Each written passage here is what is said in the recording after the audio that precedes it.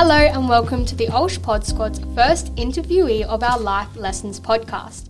We believe girls can't be what they can't see, so female role models, especially former Olshies, are who inspire all of us to be our best selves. These Life Lesson podcasts are an opportunity for us to share great bits of advice on a whole range of issues and topics. So no better person to start with episode 1 than former Olsh student Kabora Ali, who since finishing at Olsh has historically in 2016 became the first Afghan woman to join the Australian Defence Force. This year, Kabora has been selected as one of the 12 young ambassadors for UNICEF, a great inspiration to all of us. Kabora joins us here today alongside Daniel, who is a Year 12 student. So, Kabora, what inspired you to become a UNICEF Young Ambassador? I think what inspired me to become a young ambassador for UNICEF, like Daniel would have the same shared inspiration, is because we want to be the voice and represent young people and children for decision makers to express the issues that they're most passionate about. And I think Daniel could say the same thing, that we have common inspirational ideas that we want action from. So which is why I always wanted to become a UNICEF Young Ambassador, to represent, be the voice and the change makers. Daniel, what inspired you to become an ambassador and step up in your final year of secondary schooling? Because as a Year 12, there's so much going on and I can imagine there's a lot to balance. Yeah, no, there certainly is. So I've been fundraising and volunteering for UNICEF since I was in Year 8, so quite a while now. And I actually didn't realise, how many children across the world actually are in need of UNICEF's help and support. It's something that I just didn't realise until I actually started being there fundraising and volunteering. And even in Australia as well, you generally think of Australia as one of the Western superpowers where everything's all great. But there are actually quite a lot of people suffering from issues such as homelessness and also mental health issues. And they're things that kind of slip under the radar sometimes. And I guess I really wanted to take the chance to, use my privilege of living in a society that gives me all these opportunities. And I wanted to make the most of that and take the chance to try and help the lives of other people.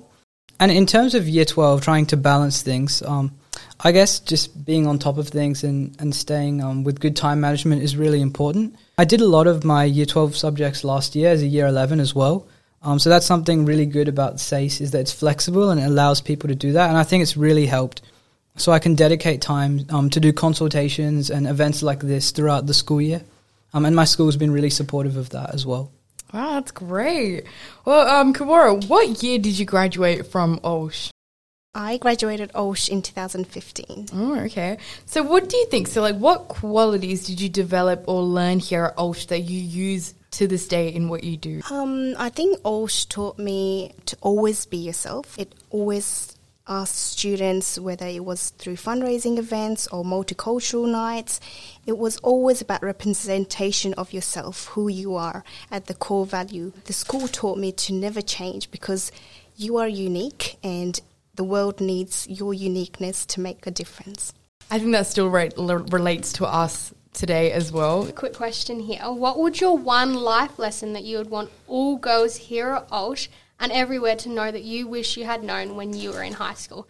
It's a big question, but throughout my whole life, my father and also studying at Olsh has taught me to, in everything that you do in life, do it with kindness, honesty and integrity, and you'll go really far in life. I love that. Being a male, how might you be inspired by seeing women like Kabora or other like-minded young girls stepping into leadership or ambassador positions such as this?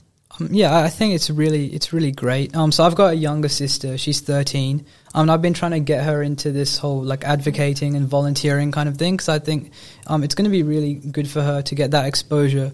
But also I think there's just a lot of opportunities that not a lot of young women actually take up, and that's just because of stigma or because of historical things.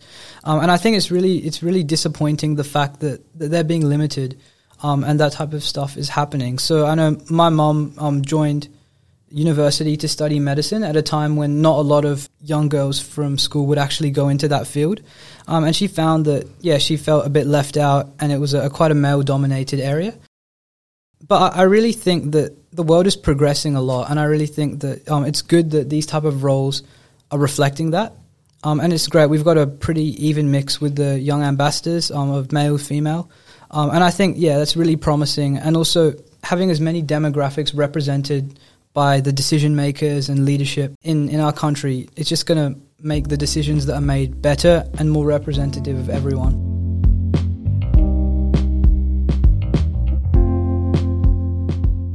This podcast was written and produced by the Pod Squad for the Ulsh College Life Lesson series. Thank you to Kabora and Daniel for their amazing collaboration. Tune in for more of our Life Lesson podcasts. Bye!